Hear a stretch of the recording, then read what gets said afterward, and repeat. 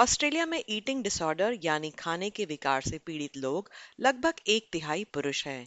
ये 3 लाख से अधिक पुरुष हैं और ये वे लोग हैं जो मदद नहीं मांगते या प्राप्त नहीं करते। द डिसरप्टिव कंपेनियन की इस कड़ी में हम देखेंगे कि किस तरह से ईटिंग डिसऑर्डर की समस्या ऑस्ट्रेलियाई पुरुषों को प्रभावित कर रही है। फ्रैंक वर्षों से प्रतिबंधित आहार पर थे, ये सोचकर कि वे स्वस्थ हैं। जब उन्हें उनके खाने से जुड़ी समस्या का पता चला तो उन्हें विश्वास नहीं हुआ कि वे अस्वस्थ हैं और उनके आसपास के लोगों ने जिस तरह की प्रतिक्रिया दी उससे भी कोई लाभ नहीं हुआ। I remember my dad pretty much an hour or so after when my mother told him, kind of shook me and he just said, just eat like a normal person. There was a mix of people not fully understanding but accepting that there was a disease and something that could be fixed, and other people saying, oh well, that's not real, it's not that bad.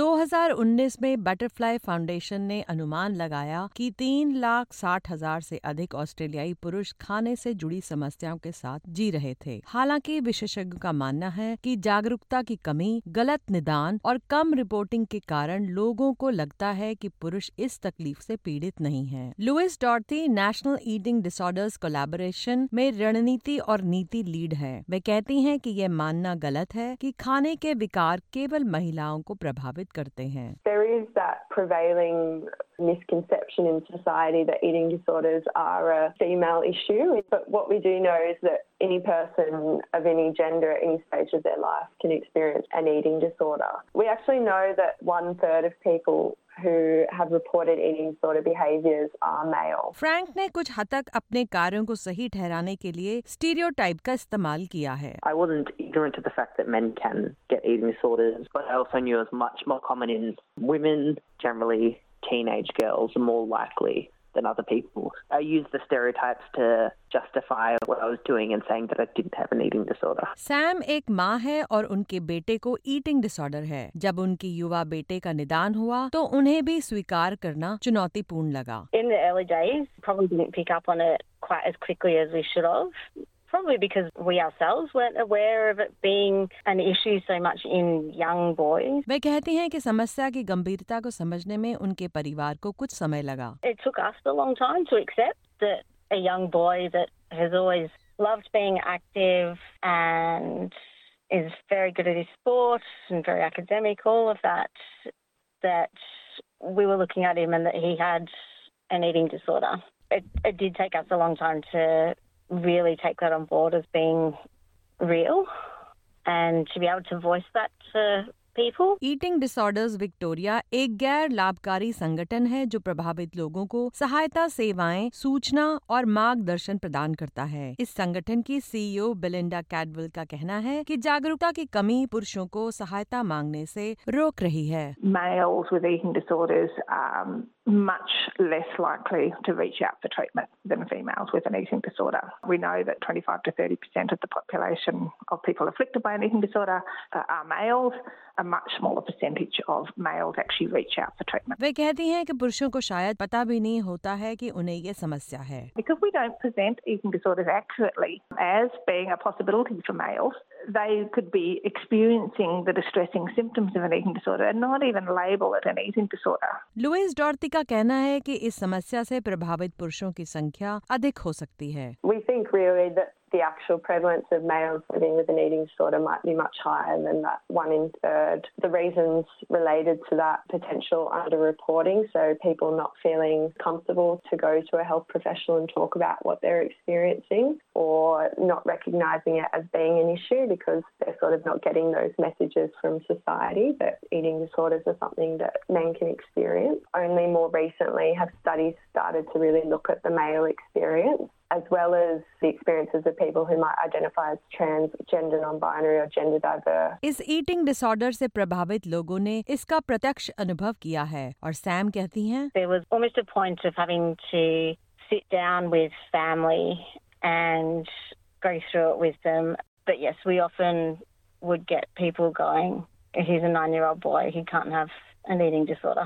Frank का मानना है कि गलत धारणा कि खाने के विकार पुरुषों को प्रभावित नहीं कर सकते हैं ने उनकी बीमारी को लंबा खींच दिया है। It definitely was a perception that as a male it's not the same, and a lot of people miss the fact that it was an actual disease, that I could have an eating disorder, instead just blowing it off. And I think that was definitely because I was a guy, and it definitely helped that sick part of me reinforce its judgment to basically prolong the disease. Louise Dorothy कहती हैं कि सिर्फ सामान्य लोग ही नहीं बल्कि स्वास्थ्य देखभाल पेशेवर भी हमेशा इसे सही नहीं मानते हैं। The other factor associated with that is the potential misdiagnosis or underdiagnosis by the health professional themselves. So if they're also looking at this from a perspective that eating disorders are more of a female issue, then they mightn't be keeping that in mind for the person who's presenting in their waiting room and sort of keeping an eye out for potential red flags or doing proactive screening. Doctor Gemma Sharp एक clinical psychologist हैं जो Monash university में body image search unit का नेतृत्व कर रही हैं। वे कहती हैं कि खाने के विकार की जांच करने का तरीका महिलाओं के प्रति ज्यादा है, जो एक कारण है कि पुरुषों को कम निदान किया जाता है। In a lot of our eating disorder screening measures, the questions are very much geared towards women. He talks about wanting to skip meals and to lose weight and have a flat stomach and things like that. But they might not necessarily mean the same thing for men. They might actually want to gain weight, be more muscular. And so we might actually be missing diagnoses in men with our old eating disorder screening tools. वे कहती हैं कि शुरुआती हस्तक्षेप जरूरी है और इस समस्या को ठीक करने के लिए महत्वपूर्ण है। At the prevention stage, we often talk about body image concerns and looking out for warning signs. And I think we need to make it very clear what the warning signs are across the gender spectrum, because I think a lot of the preventative work we do is geared towards young girls, so pre-teens, etc. And I don't think we do enough preventative work for boys. So they might not even realise that what they're experiencing could potentially harm them as an eating disorder later in life. और यह पुरुषों को अलग कर सकता है और उन्हें मदद मांगने से रोक सकता है। उपचार प्राप्त करते समय फ्रैंक कभी-कभी अपने आप को अकेला पुरुष पाते हैं और इस बात ने उनके अनुभव को और भी चुनौतीपूर्ण बना दिया है। For weeks in inpatient services, I was the only male. Seeing that did make me feel like I was the odd one out and there was something especially wrong with me. And often in the community services or the hospital services, it's primarily female.